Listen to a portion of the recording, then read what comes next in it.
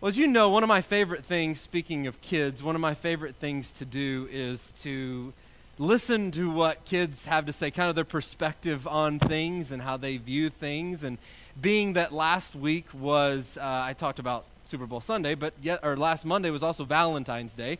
I didn't mention that, and hopefully you all had a good Valentine's Day. But I did want to share a few thoughts with you on how kids view and describe love, and then we'll move into our lesson this morning. But when asked why love happens between two people, one little girl said, "No one is sure why it happens, but I think it has something to do with how you smell. That's why perfume and deodorant are so popular." Another little boy said, "I think you're supposed to get shot with an arrow or something, but the rest of it isn't supposed to be so painful."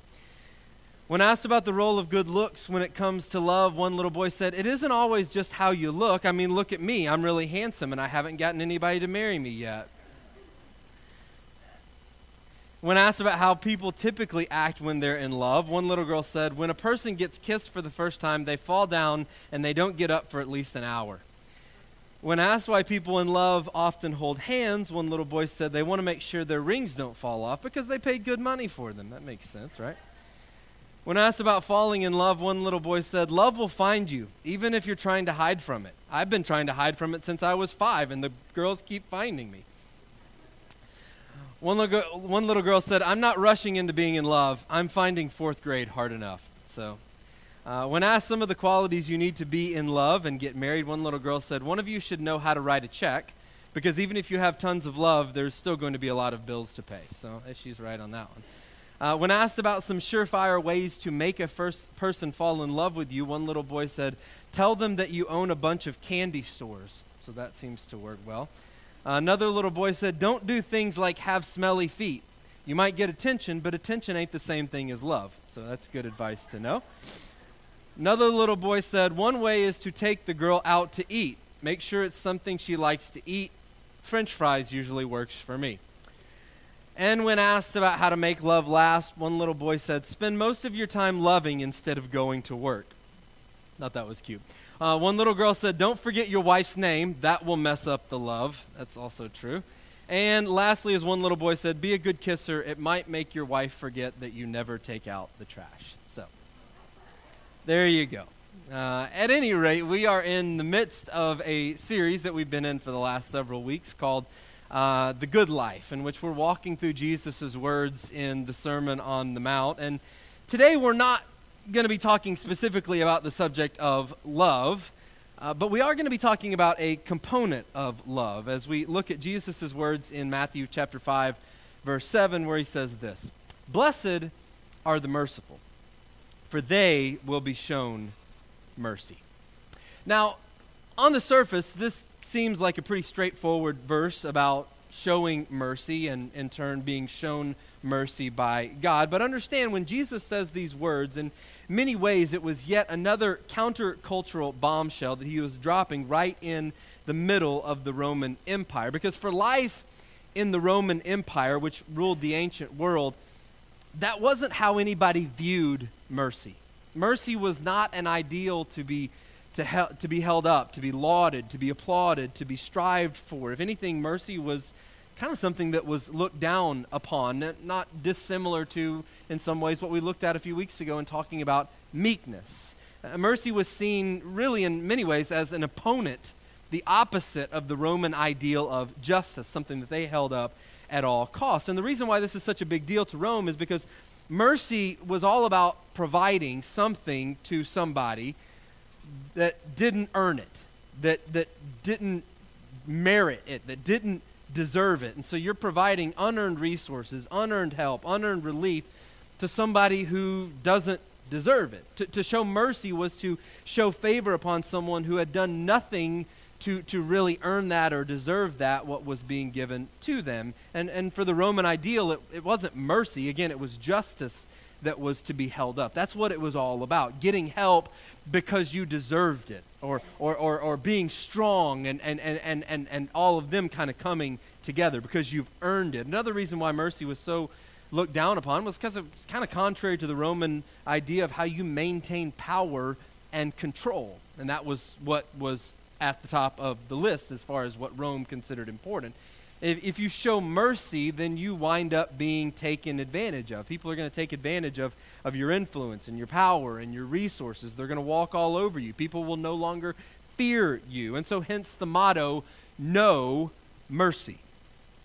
N-O, mercy. That's not just a motto for the athletic field or for Karate Kid that we so often see today, but that's a motto that's been passed down for centuries from the Roman Empire. And on top of that, showing mercy was definitely not how the Roman gods operated. That's just not the way reality worked. And so you better look out for numero uno. You better look out for yourself, because if you don't, no one else is going to look out for you. You don't need to show mercy. You need to demand justice. And so that's part of why the proclamation of Jesus saying, "Blessed are the merciful," was such a stunner against that backdrop, because he's holding up mercy as an ideal to be applauded and lived out. I mean, today we think of, we should be merciful as Christians, but back then, and even still today in our culture, it's not really something to be applauded and upheld. I mean, you get something because you deserve it, or because you have a right to it, right? Even if you did nothing to get it, you have a right to it. And that's the way we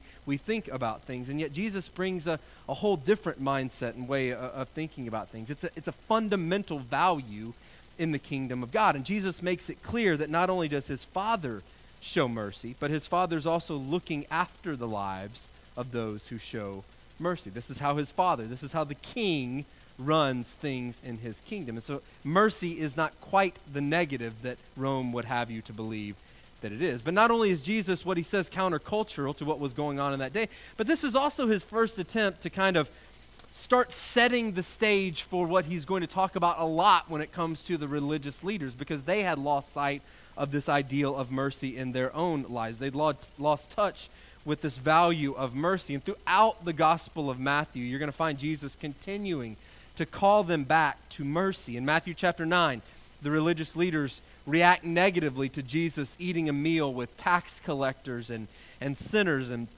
they say to his disciples, why is your teacher doing this? What's the purpose of this? Why is he eating with tax collectors and sinners? And Jesus hears them saying this, and he says to them, it's not the healthy who need a doctor, but the sick. But go and learn what this means. I desire mercy, not sacrifice, for I have not come to call the righteous, but sinners.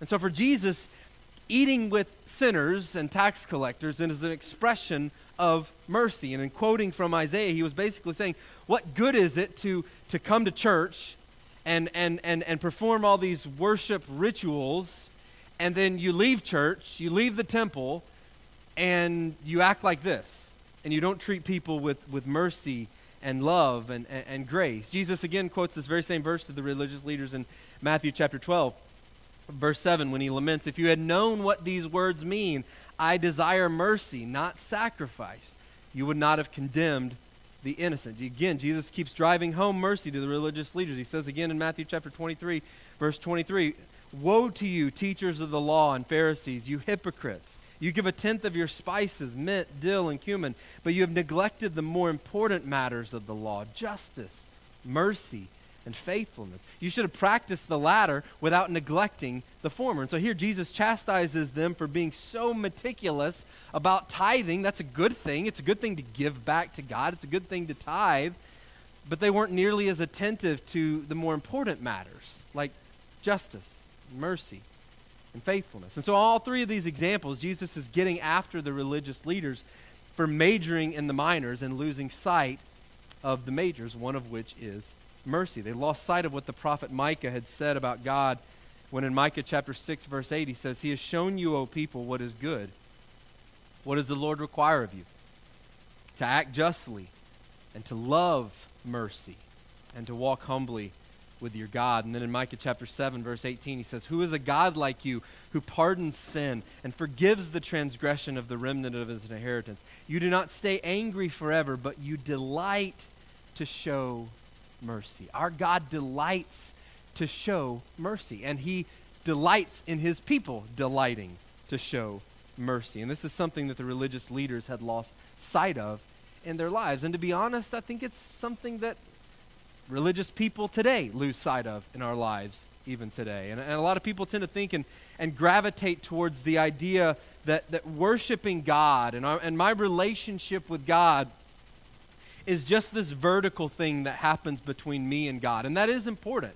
I mean, our connection to God and our worship of God, it starts with that vertical connection to Him. But God's value on mercy reminds us that worshiping God isn't just a vertical thing between us and Him. It's also a horizontal thing between us and each other and those around us. There's a story about a 5th century monk by the name of Simeon. And he was so frustrated, he grew so frustrated with just the casual nature and the very tepid and lukewarm nature of the Christianity and the Christians around him that he said, I can't take it anymore. I'm going to separate myself. And so he built this 50-foot pole. And on top of this 50-foot pole, he built a platform that he could live on, basically.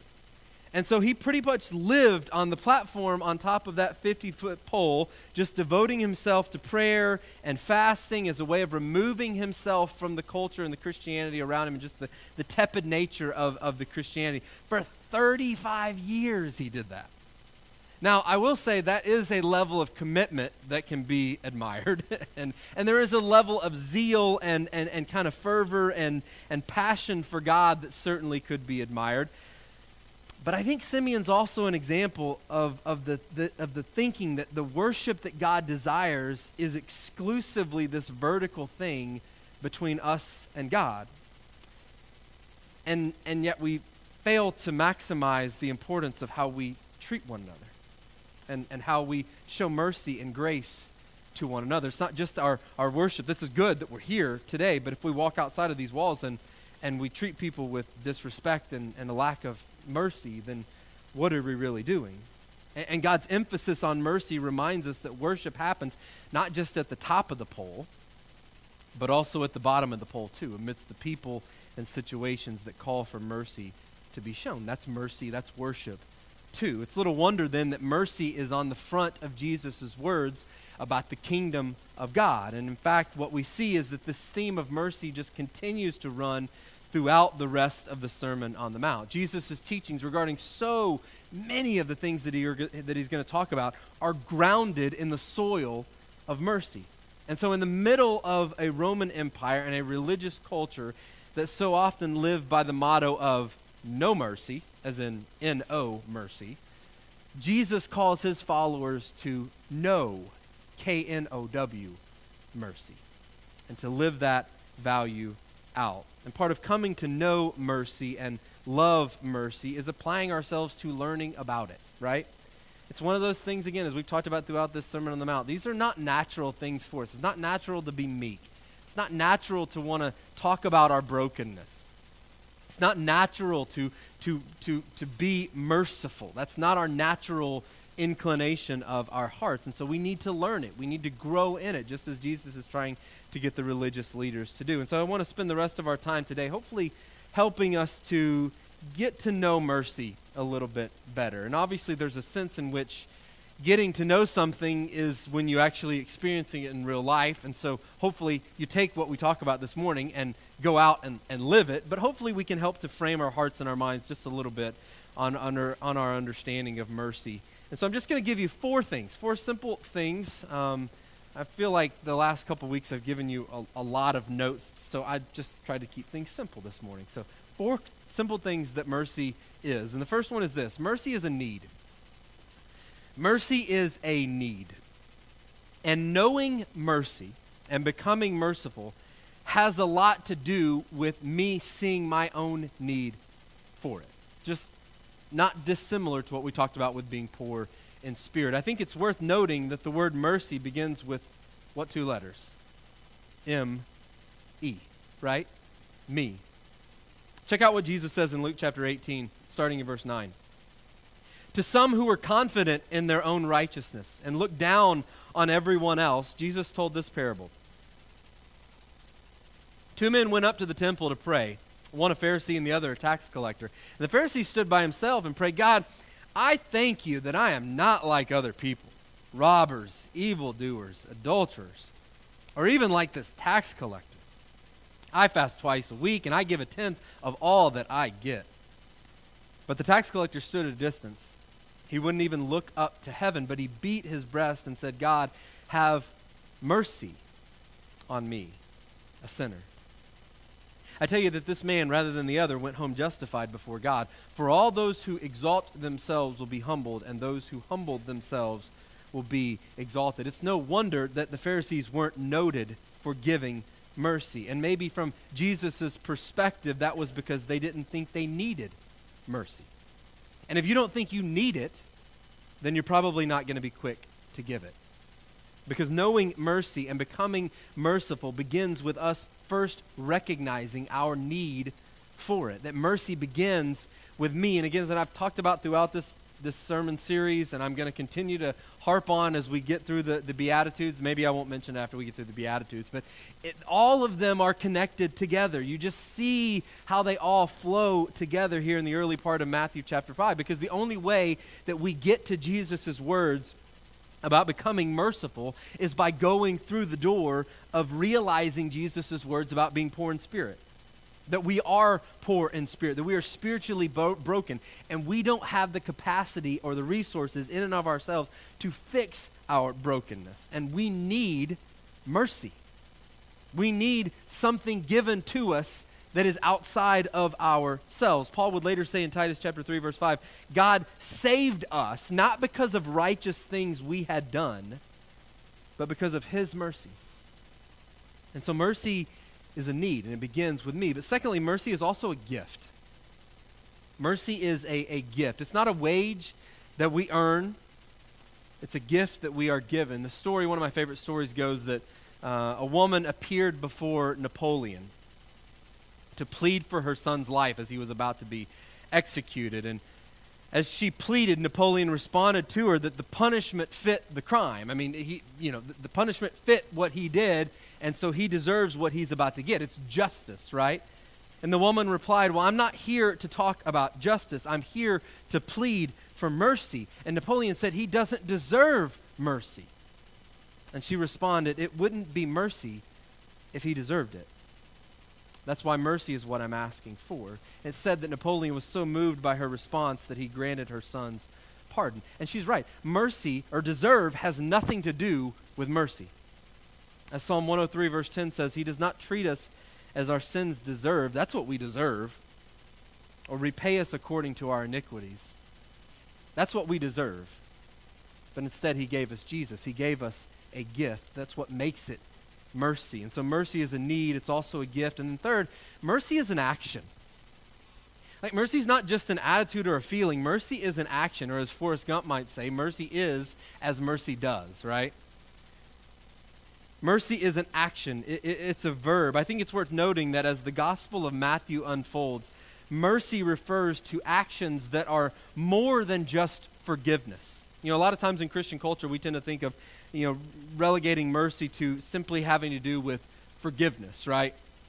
But the truth is, mercy's bigger than that. It can transcend forgiveness and include other things. For instance, just a couple of passages to think about. Matthew chapter 9, verse 27, there are two blind men who call out to Jesus to have mercy on them.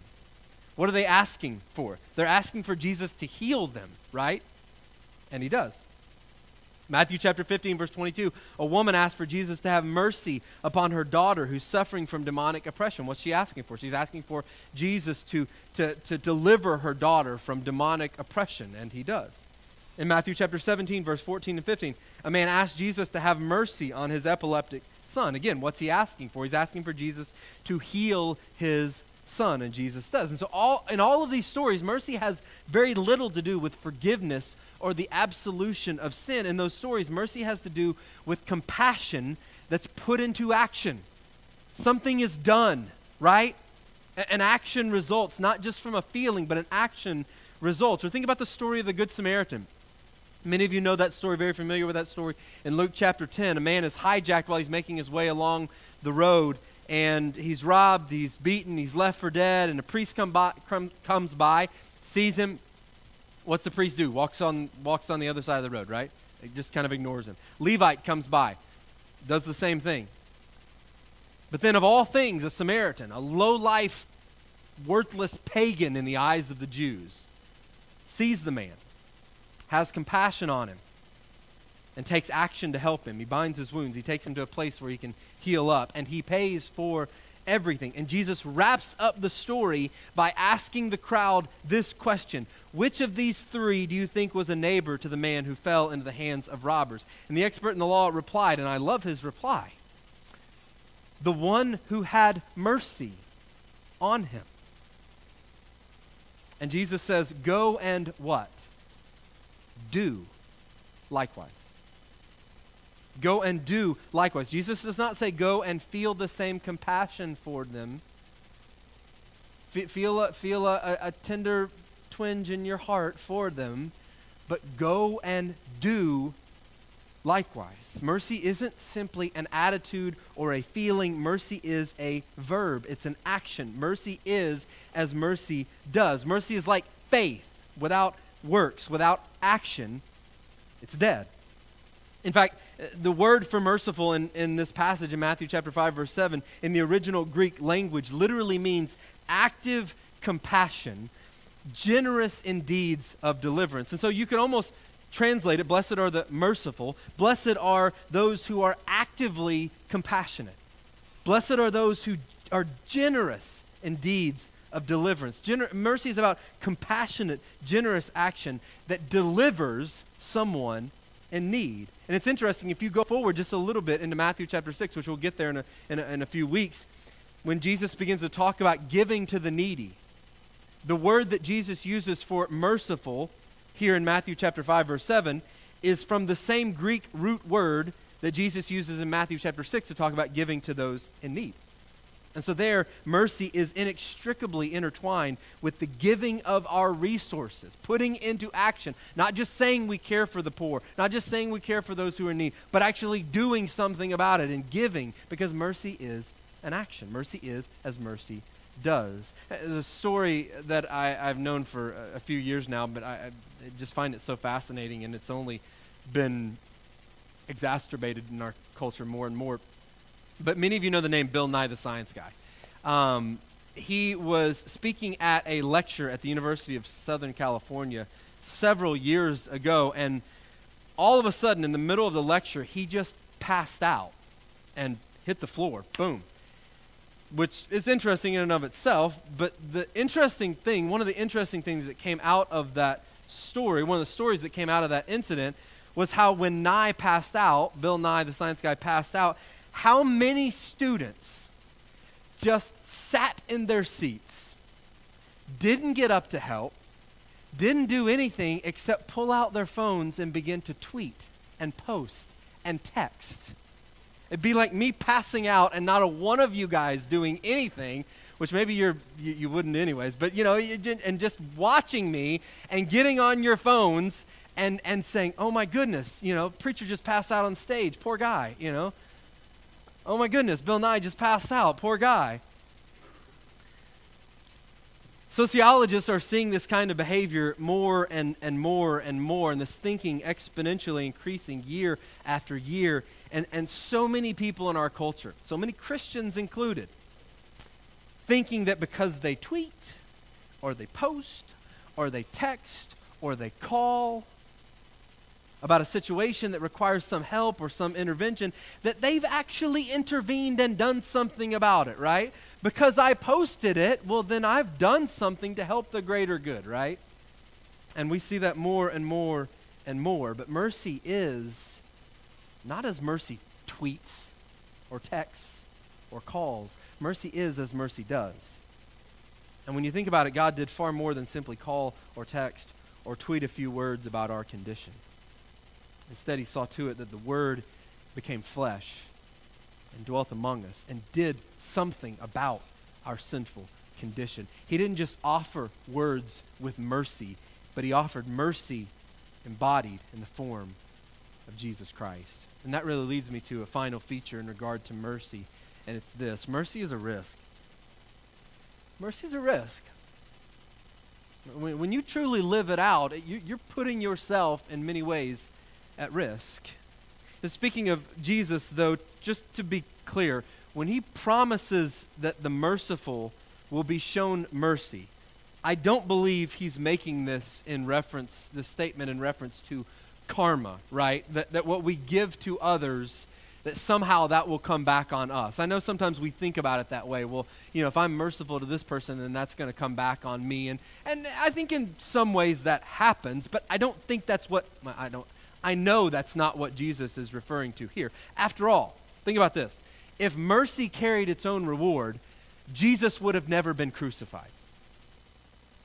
If mercy carried its own reward, Jesus never would have been put on a cross. Mercy is often inconvenient. It's often sacrificial. It's often expensive.